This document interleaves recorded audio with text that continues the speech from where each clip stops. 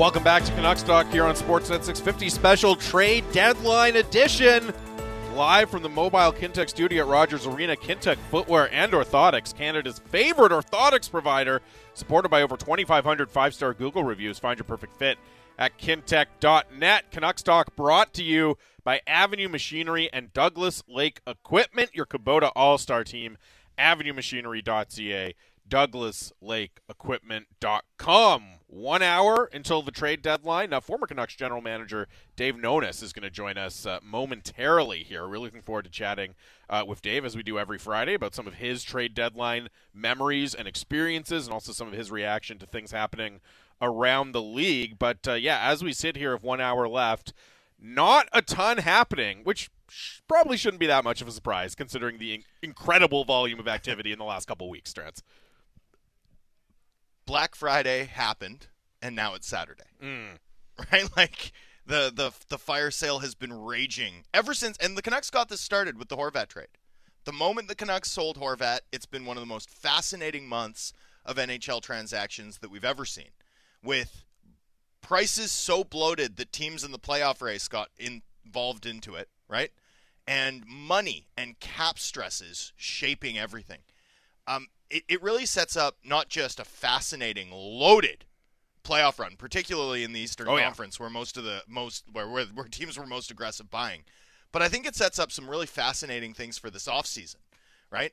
And that might be where the Canucks have to make some of their bigger moves, some of the bigger dents. And I think you're going to see teams be pretty stressed out too in terms of the decisions that they have to make. You know, you look at Boston, like Boston's got some bonus overage money too that's going to really shape their offseason.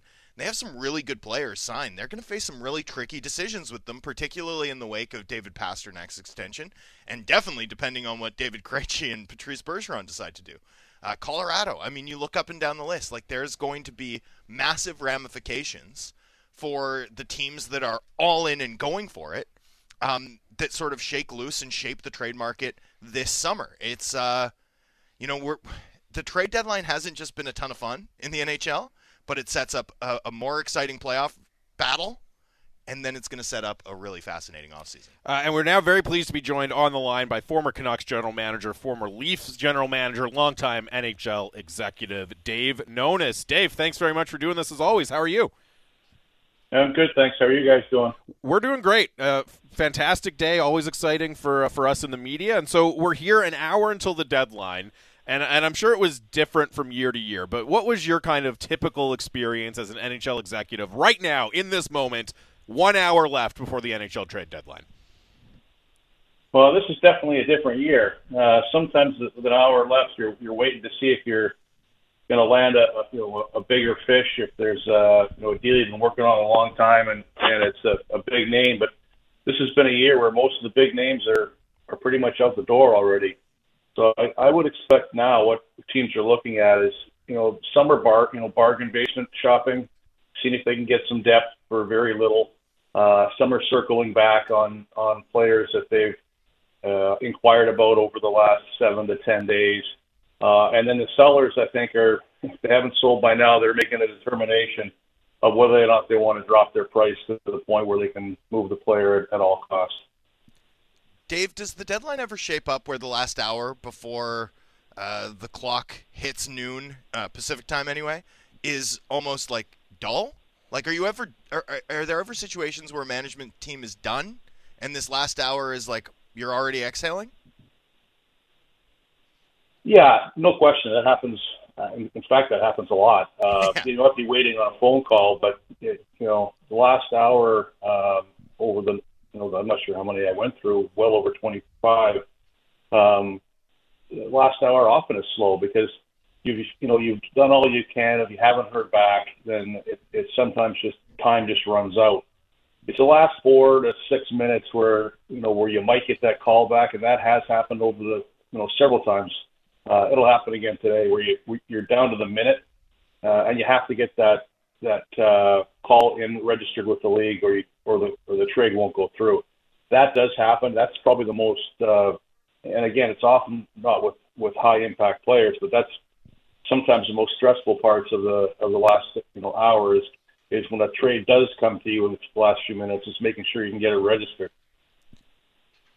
Dave, as someone who's been in the chair but also as just a fan of the sport, have you enjoyed the amount of movement, the aggressiveness that some teams have shown in buying over the course of the past month? Yeah, it's been fun to watch. I think it's been really entertaining. It's been good for raising the interest level of the sport. I think it's going to be interesting to do a post-mortem after the playoffs are over, to see who would really have made those decisions and who wouldn't. We're going to have some really good teams that have spent a lot to try to improve their team. We're going to see several out in the first round. And so it's not saying that they shouldn't have done it.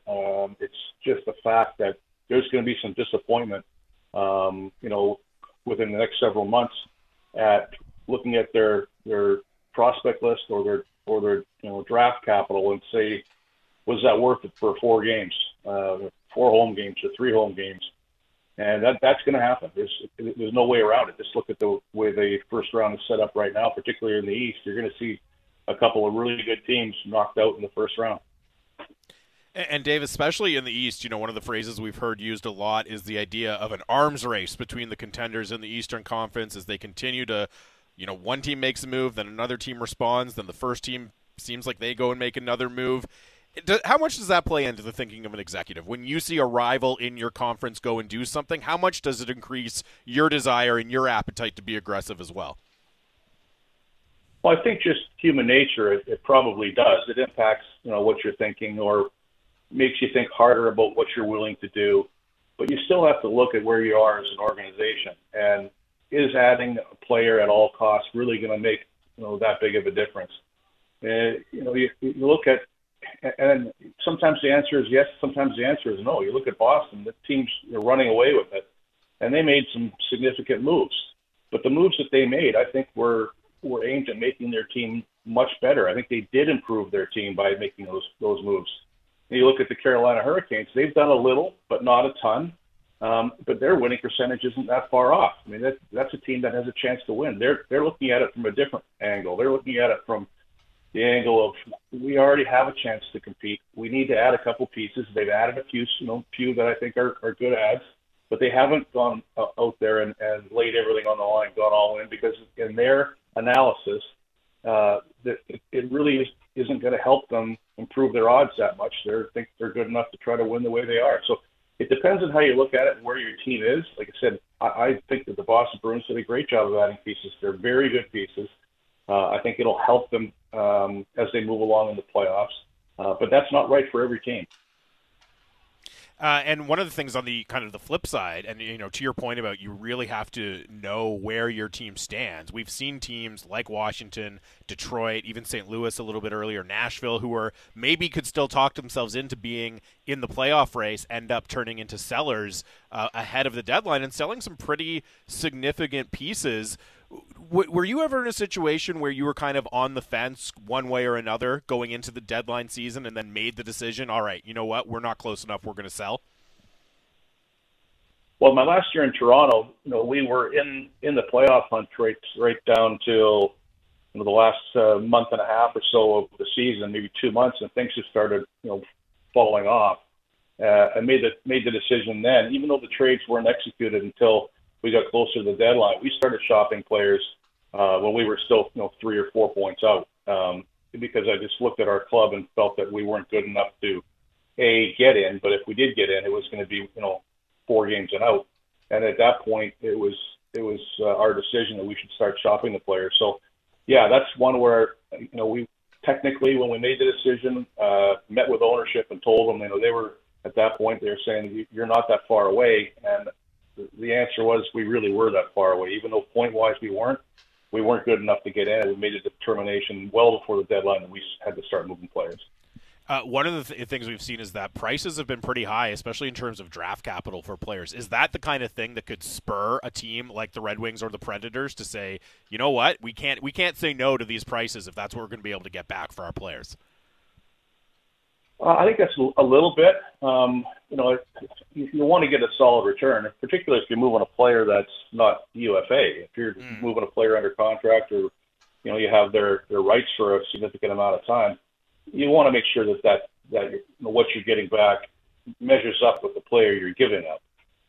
Sometimes it's enticing to hear, I'm going to get a first-round pick for this guy, but depending where your team is in terms of their development, that first-round pick could be 5 years away. And that's okay for some teams. Some teams that are looking at a 5-year, rebuild, that's perfectly understandable. But for teams that are halfway there, sometimes you might not want to do that. You might want to look at the player as opposed to the pick. So it's really where your club is at. There really isn't an answer that one is better than the other. But I do think that the first-round picks that have been traded over the last several weeks, it's startling. It's very interesting. I remember, 15 years, 20 years ago, squeezing an extra second out of somebody was hard. And now that, that's really changed. It's not like that anymore. It's standard practice to move that first round pick, particularly for teams who feel that their window is open.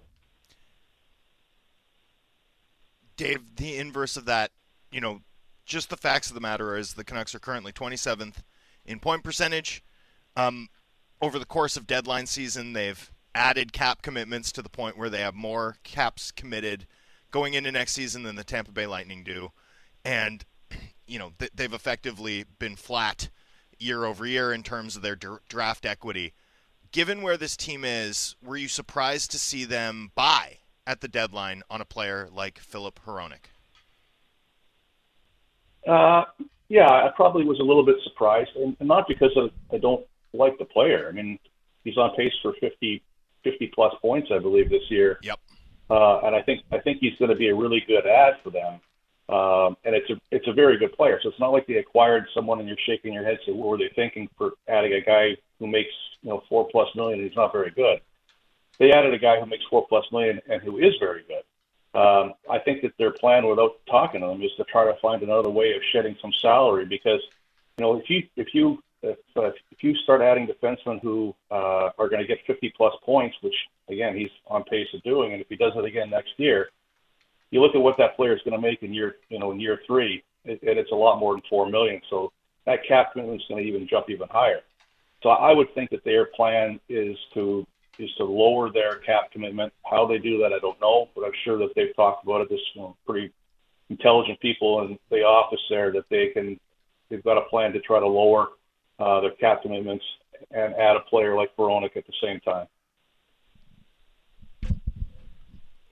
With a team like Vancouver that obviously doesn't want to rebuild, how do you weight draft pick value versus the value of a 25-year-old guy? Like, how is a team with high-end talent like Pettersson and Hughes and Demko that are sort of all mid-20s guys, is it just too hard to enter sort of a longer view build given the pressure that creates?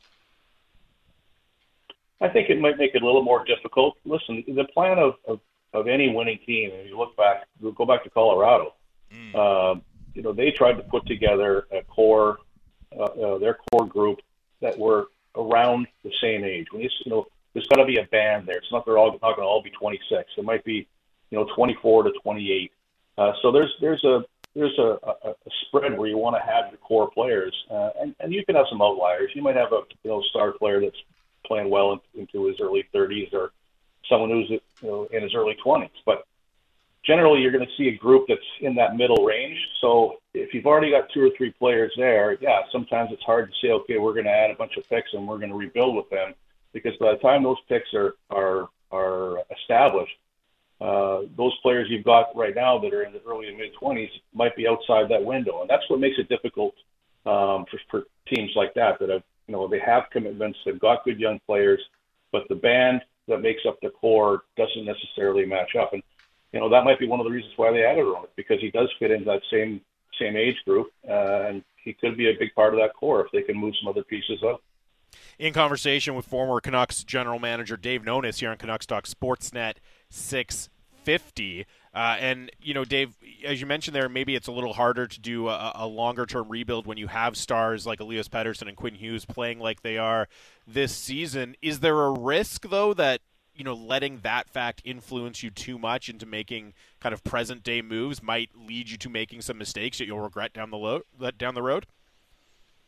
Oh, it could. I mean, that's why you have to really evaluate who you're bringing in and also who you're retaining. Like, if if you're trying to just match up players that are of like age, that is dangerous because you're not necessarily going to add players that are high enough quality that are of that age group in order to build a solid core. Most teams aren't letting players that age go if they believe that they're core players. So yeah, you could end up adding players that fit the right age group and even maybe the right salary commitment, but they don't fit the part of being adequate core players. And if your core isn't strong enough, your secondary players aren't going to be good enough to get you over the hump.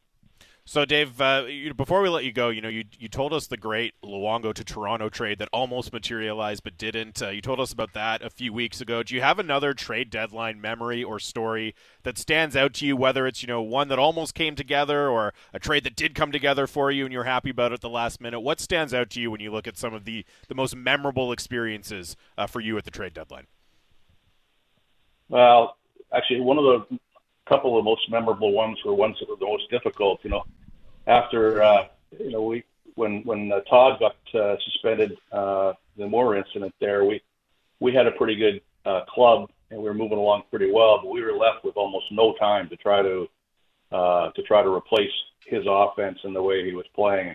That was a trade deadline where we were looking at adding players with virtually nothing set, nothing talked about prior to it, which made it very, very difficult. So that might be one of the most memorable, but also the most difficult ones that we ever went through.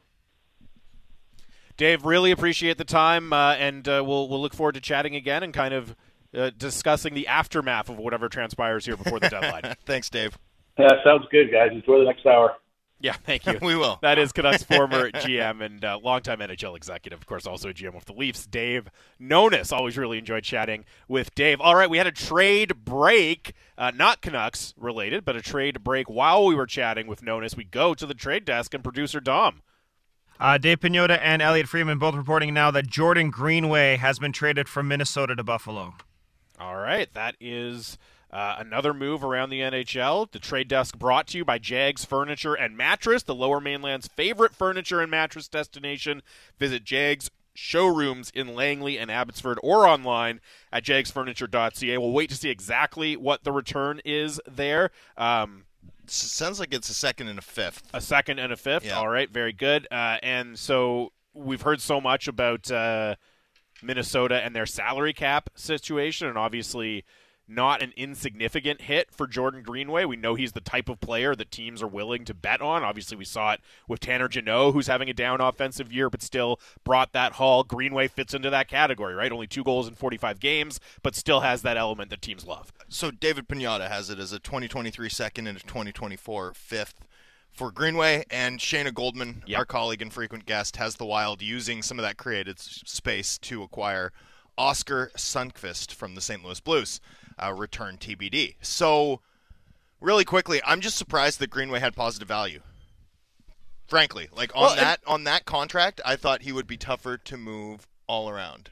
Isn't that something that to me, that's been kind of a surprise of this deadline. Like, Greenway has moved, Granlund has moved, Niederreiter I really, really like as a player, but that's another guy with term who was able to move and get a positive return. I see Rick Dollywell just tweeting that the Wild are clearing cap space. Is it possible they'll be able to get it on Besser? But again, with them going out and getting Oscar Sundqvist, it seems like that's the move that they're creating the cap space for. Besser just does not make sense for the Wild as much as they like the player and the person, right?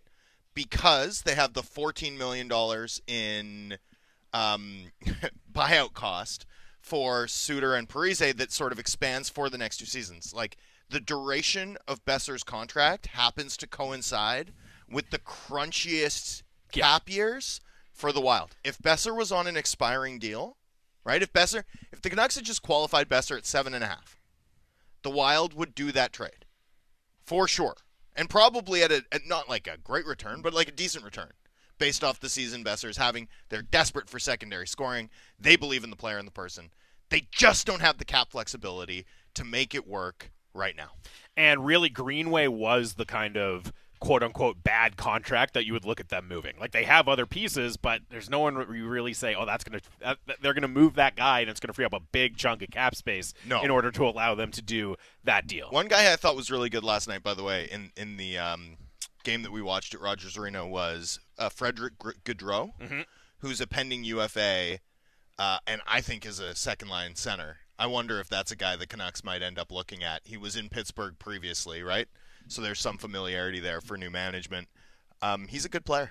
Like, he's genuinely a good player. This text comes in from Rager. Dakota Joshua, would he be more valuable than Greenway?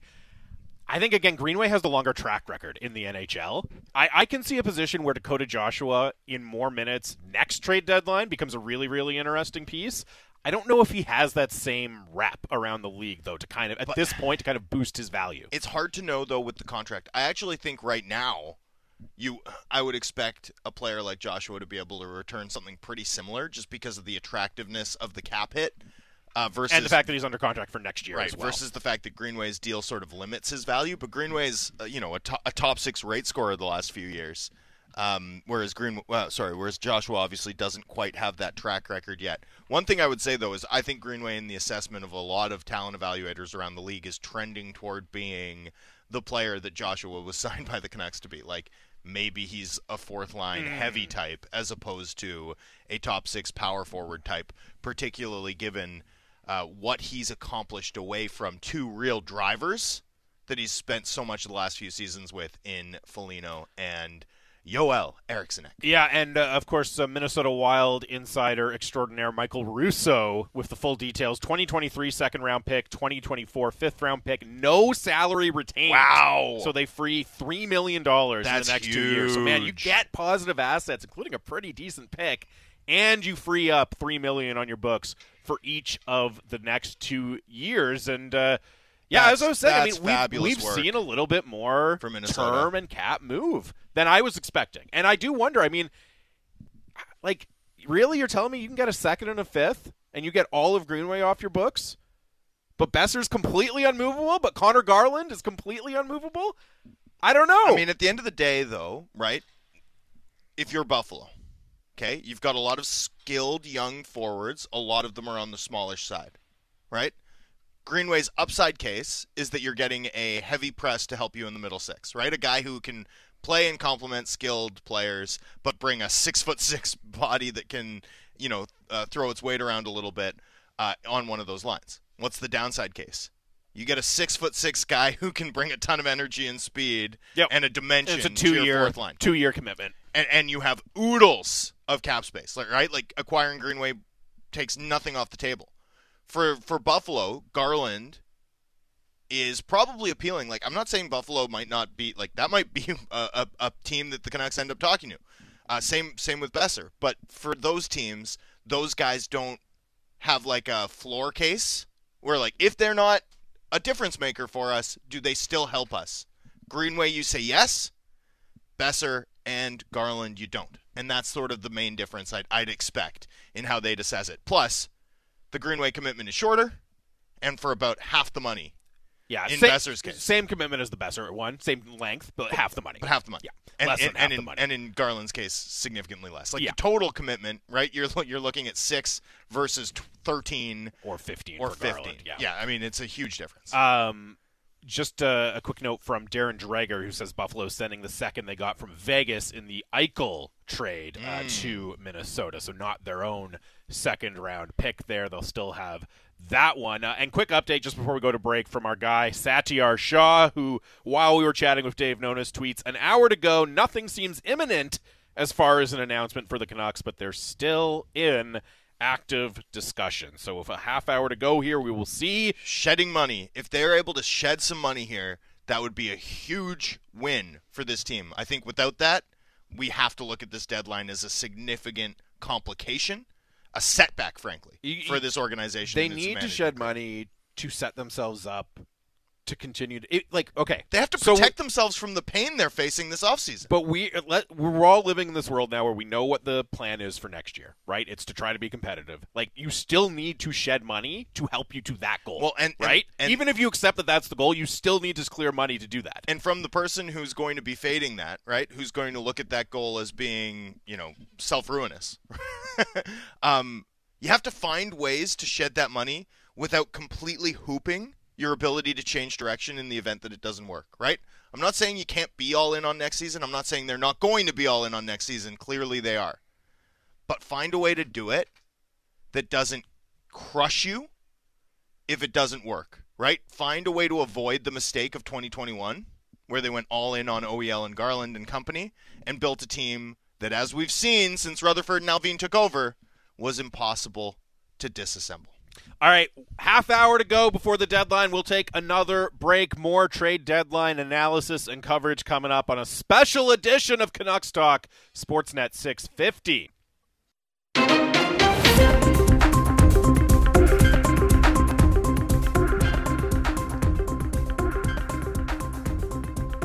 Welcome back to Canucks Talk, special trade deadline edition here on Sportsnet 650. With Jamie Dodd and Thomas Drance, live from the Mobile Kintec studio at Rogers Arena.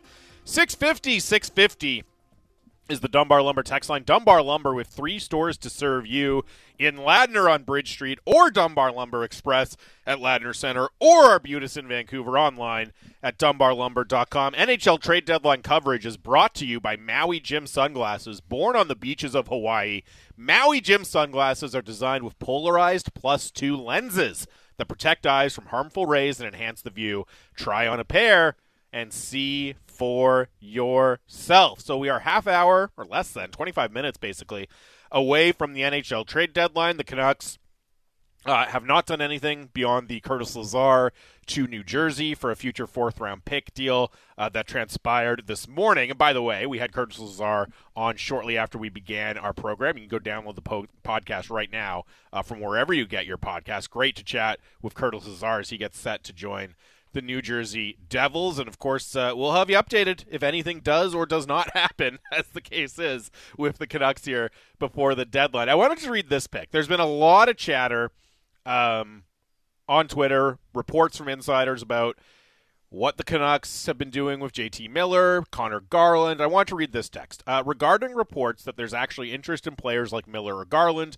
in the form of draft picks, but the Canucks don't want picks back, can you offer any explanation for the logic of that? Surely management, as experienced as Rutherford, must know you can get picks and use them for other things, even if we think that's the wrong thing to do. How do you explain a management team acting like that in today's NHL? Well, I know they are aware of that because they just did it. Yeah. So I find that a little hard to believe that they would flat out say, we've got these really good draft picks on the table, but we can't do a deal for that because it's not a player. They just took a really good draft pick and then turned it into a player at a position of need. You can hate the move as much as you want, but they're clearly capable of doing it and know that that's a thing you can do. Well, my guess would be that sometimes there's an asset, like a disagreement over the assets in a deal, and it can be summarized as like they want this for that, but in fact it's a value thing, right? That would be a simple explanation that squares both sides of that particular. Yes, that makes a lot more sense to me than no. We couldn't possibly accept a draft pick in this trade when they just went out and prioritized getting a good draft pick in the Bo Horvat deal. Well, and it's going to be fascinating to see what Canucks management, who haven't spoken this week, when they do face the media following the deadline passing, what they have to say about exactly what transpired with Miller and where the club is at in regards to their star forward, right, who, of course, is signed to an 8-year or 7-year, $56 million extension that is yet to kick in. Yes, and we've also, who knows? Like, as Batch was saying earlier, it's pretty hard to look at everything that transpired this week around JT Miller, the noise, just the sheer volume of noise and smoke, and not think that maybe something was going on. There is that one other kind of deadline opportunity ahead of the draft, or at the draft before his no-trade clause kicks in. So who knows? As you said, the JT story, it's never going to go away until it's actually done, and maybe not even that. So we will see. We'll at this point, get ready for some more JT Miller trade discussion ahead of this year's draft. I'm excited personally. No, I can't. Do when I put it out on Twitter that we're doing this forever, I wasn't complaining. No, I was. I live for this. I don't know. I mean, it would be nice to have a resolution at some point. That would be good. Yeah, that would be good. But anyways, so we just got into it a little bit before we went to break there. The clear priority has to be for the Canucks right now. Is there any way in the next 25 minutes before the deadline wraps up that you can make your job this summer easier by finally starting to clear some of your salary cap space off the books after adding a ton of salary commitments to next year already? Because again, look, I get it. Okay, people are texting in, well, the plan is to retool, so start evaluating it that way. That's fair, but even if they do, why? Even if they do the OEL buyout, we don't have to accept the premise that this team continually trading a small marginal boost in their short-term playoff odds is worth the pain that comes with it long-term. Like, I don't think we have to accept that premise. Okay, let's say they buy out OEL. And in fact, I flatly am going to refuse to do so. Let's say they buy out OEL, and let's say they get rid of Tyler Myers. Okay? Somehow. One way or another. So now you have Quinn Hughes, Philip Roenick, and Ethan Bear, if he's signed. Boy, you got a lot of work to do to build up that blue line. If he's signed, this is not a simple, Ethan Bear's not going to be affordable. Ethan Bear has arbitration rights. Ethan Bear's played a big role for this team since coming over. He's played top pair minutes some nights, right? It's not as simple as, and then you've got Ethan Bear signed because he's an RFA. That's at least a 2.5, probably a $3 million contract, right? You actually have to manufacture the space to even do that. Yeah, you have, again, whether this is what people aren't understanding. Whichever okay, so the goal is to retool, but even in that frame, clearing cap space is vitally, vitally important. Is the number one thing they need to do going forward. You can't even finish this team without some measure of pain here. That's part of the opportunity cost I'm talking about. It's really hard to move money. Really hard. Right? The Greenway deal, we're looking at that and we're like, wow, I'm surprised the Wild got off that contract. And Greenway's a totally good player with a super unique profile and a deal that a year and a half ago we would have called a steal, an attractive, team-friendly contract. It's going to be really hard to move money here. It's probably going to come at a cost either in future cap space or futures added. Yeah.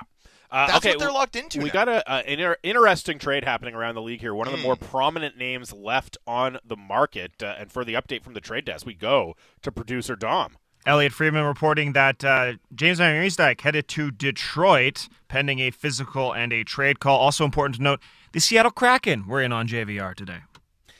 So that's the trade. Trade desk brought to you by Jags Furniture and Mattress, the Lower Mainland's favorite furniture and mattress destination. Visit Jags showrooms in Langley and Abbotsford or online at jagsfurniture.ca. We'll wait to see what the details are on that one, but on the face of it, kind of a head-scratcher for me, given what we've seen from Detroit in the last week or so. Obviously, we know all about the Hronek trade, but also trading Tyler Bertuzzi, Oscar Sundqvist earlier today.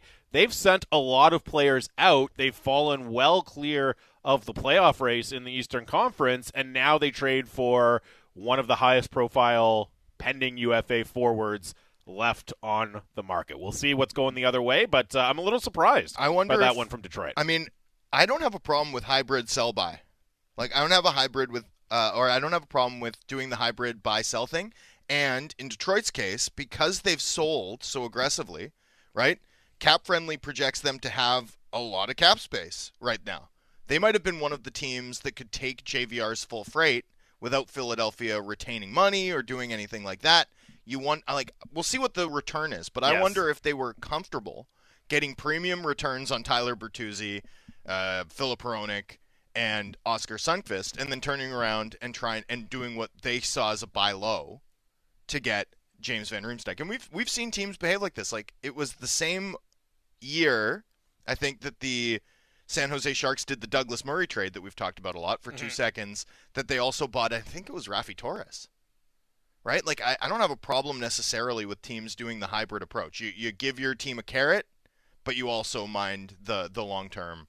And Detroit's just made out like such bandits that I think they can afford to part with a little bit here to upgrade their team short term, provided, of course, that the return is modest. Yeah, report's got to be, or the return's got to be pretty modest here. I mean, he's a UFA. That's the big head scratcher to me, and he's 33. Like, maybe is this even a situation where they have interest in signing him beyond this year, and it's kind of, hey, we get first dibs at a pending UFA, and we're going to pay a relatively modest price here to do it. Who knows? But that is one of the big forward dominoes that was still on the market. And that is going to Detroit. And as Dom said, Seattle was in on it as well, but they do not end up getting the player. And Seattle has been quiet. Among the most quiet, possibly the quietest team. I mean, I think Florida has been very quiet up to this point as well. But Seattle, for a team that has had so much success kind of unanticipatedly this year, they have really, really not done much. We'll see. I mean, they did the Jacob Magna trade a couple of weeks ago. We'll see if anything else transpires for the Kraken. But they seem like maybe just happy to say, you know what, we're a little bit ahead of schedule here. Yeah. We weren't expecting to be in the playoffs. Why rock the boat? Why spend this year? Which, by the way, I don't think is a bad call for them. You know, one thing that we should keep in mind, right, is like the West and the Pacific Division in particular has really struggled versus the rest of the league. Like in Western versus Eastern competition, the West has been getting smoked. Really poor. Right? So the competition level in the East is just so much higher, like to the point where I don't think there's a big gulf in team quality between this Seattle Kraken team that we're like, wow, what a wonderful season for them. They've really come on. You know, they look like a durable team that's going to contend for many years versus like Ottawa and Detroit, who are likely to miss the playoffs, right? Like Ottawa and Detroit, if they were in the Pacific, are probably genuine playoff teams, but in the Atlantic, you're facing three heavies and a Florida Panthers team that should be a lot heavier. So, you know, I suppose this sort of filters into the Canucks' logic of going for it, in that I don't think it's unreasonable to look up ahead of you in the standings and say the Kraken might not repeat. Like, there's a lot of work to be done there. I think it's totally fair to say that the LA Kings have still yet to make the leap from kind of like fake good to actually good. I think they're going to make that leap in time because of the way that they've, you know, stockpiled prospects and on. But the Fiala trade hasn't done enough to move the needle for them. Their goal differential is still 0. Right? Like, they're kind of fine. They're fine, and in the Pacific, they're a no-doubter playoff team. Obviously, we've all seen the seams in Calgary this year. What happens there this offseason? A lot of uncertainty. Vegas and Edmonton, I think we can look at and say, like, yeah, those teams are pretty good. But you know, that I wonder how much that filters into how Vancouver's assessing their own shape, or like what shape they're in versus their division rivals. I'm sure it plays into it at some point, right? I mean, Right. you always remember, you're a Jays fan as well, right? To do a cross-sport thing here, like the AL East was and is still such a beast, right? And you could never be like, I think we'll be like an 85-win team, and maybe we'll sneak into the playoffs in the AL East, right? The way you could in the Central Divisions or the West Divisions for a long time. You always had to aim a lot higher than that, and I wonder if there's a similar dynamic at play when you're looking at the Eastern and Western Conference in the NHL right now. Quick update on the James Van Riemsdyk to Detroit situation. Darren Dreger tweets, JVR likely heading to Detroit. Deal isn't done, as the Red Wings are in the process of moving another player. Saravelli reporting something similar as well. So Detroit, you were saying hybrid buy-sell. They're hybrid buying and selling in this very transaction, or in this very moment, apparently, on the process of shipping out another player. It was only like 6-7 months ago that I was like, at what point does Steve Yzerman need to show progress?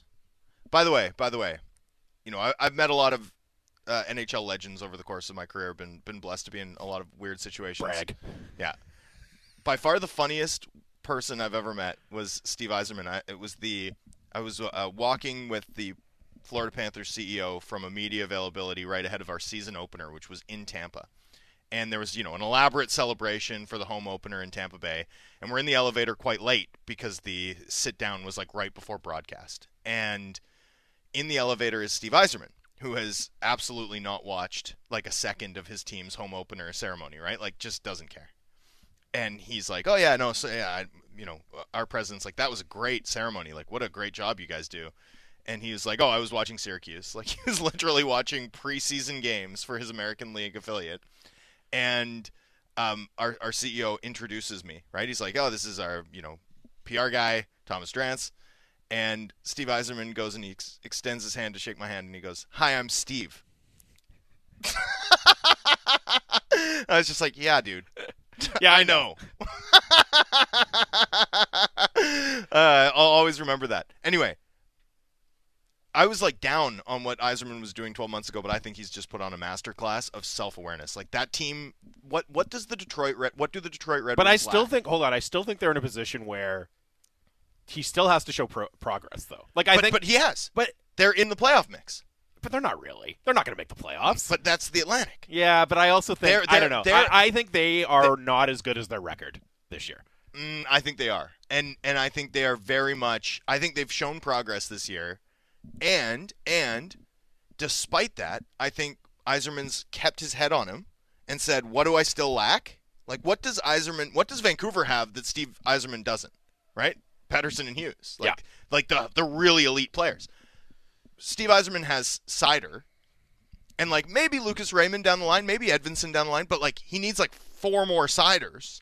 So he's loaded up on the draft capital that he needs to hopefully find it. I think that's wise. I think that's really self-aware. To come back to this Just one. hold on, one more update here. Okay. Darren Dreger. Oh boy, things are changing fast on JVR. Chris Johnston told James Van Riemsdyk is not getting traded to the Red Wings. What? So who knows? We will see where this one goes. We'll keep you updated on James Van Riemsdyk and where he ultimately ends up. Friedman reporting it was going to be the Red Wings. Seattle's back in it. Then some No, talk- I have no idea. Sorry, that's not something I then know. some talk that it was going to be pending another transaction from Detroit. Now maybe it looks like it's off, but we'll see where that goes. Update from the Canucks too. Patrick Alvin will meet with the media at 1 p.m. Yes. So So of course that we'll be off the air. We're going right until 1. But of course you'll be able to hear that live here on 650. Bick and Randeep will take over at 1, and then I would anticipate that Patrick Alvin will be on the station for an interview, likely with Dan and Sat on Canucks Central as well. But I can't confirm a time on that just yet, as I get a big shrug from our program manager Cam Vera on So that to bring one. this back to Seattle though, right? Like Yeah. Seattle themselves not buying right now, if that's in fact the case, right? That they treat this deadline with due conservatism, that they recognize that they've arrived a little bit ahead of schedule, that this might not be the time to go all in. I think that would make good sense from the perspective of, I do think they've overachieved. Well, and if you look at it, like, this is a cliche, but the ultimate playing with house money team right now, Is Seattle. nobody expected them to be in this Nope. position. There is no pressure whatsoever for them to make a splash, for them to win around. Are you kidding? They get to show their fans their first taste of playoff hockey. Like, that's a massive success for them right there. Elliot Friedman saying something happened with JVR in Detroit, pulled back from deal. So there you go. It sounds like the deal sending JVR to Detroit is off for now, and with just a hair over 10 minutes before the deadline, we are now in the range where we're going to start seeing, Team X is done, nothing else happening, all those sorts of things, but we haven't seen anything like that for the Canucks, so we will keep you posted right down to the wire here and see how anything else plays out around the NHL. Just kind of an update from Frank Saravelli, our regular contributor here on Sportsnet 650. His kind of updated trade target list as of this morning. Number 1 was JVR, who appears to be in a bit of a limbo right now. John Klingberg, number 2. 3, Kevin Hayes from the Flyers. 4, Brock Besser. 5, Vrana was traded. Bonino's been traded. And then you get down to, Colton Parayko, which I think would just be such a tough lift to get done at the deadline. But, that kind of gives you a sense of what we're talking about here. There's not a lot of big names, or if they are big names, they come with significant complications that it's going to be tough for them to get done. This text comes in. Alvin talking right at 1 means nothing else is happening. Right? No, I wouldn't say that, because the deadline's at noon. The deadline is in 9 minutes. So typically, sometimes you will see teams that are done hold their press conference like right at noon, and they know they're not going to do anything, and they'll line it up just like that.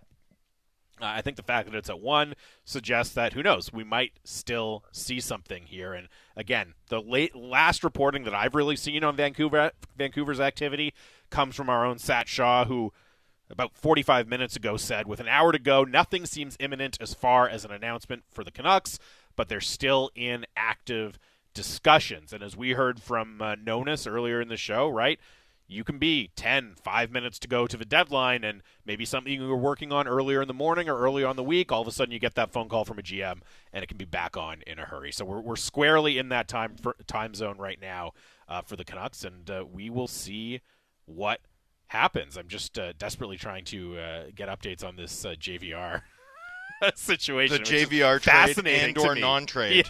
Yes, and I guess that really sums up where we are as a league right now, that we're all desperately waiting for updates on JVR, because there's not a lot happening around the NHL right now. And again, not a huge surprise if the deadline passes with a whimper as opposed to a bang. This entire month has been an explosion of NHL transactions and news in a really tough market, a market in which we saw just about nobody with a contract over $1 million move. Like, between September 1 and the Canucks executing the Bo Horvat trade, right? There have been 4 transactions involving an NHL player with more than $1 million on their contract. 4 in 7 months. And since the Canucks made that Horvat deal, things have been moving, they've been active, they've been fascinating. It's been a thrilling month of teams loading up, selling, seizing opportunities. And at the end of the day, as we approach 7 minutes until the NHL trade deadline, there's not a lot left to do. No, there's not a lot of inventory. There's not a lot of inventory. Especially given how reluctant teams are to take on term. We're going to take a little bit of an early break here. We will come back just as the trade deadline is striking, and we'll let you know if the Canucks do indeed do anything ahead of this year's deadline. 1 more hour for us. We'll do an hour of analysis after the deadline passes. It's Canucks Talk here on Sportsnet 650.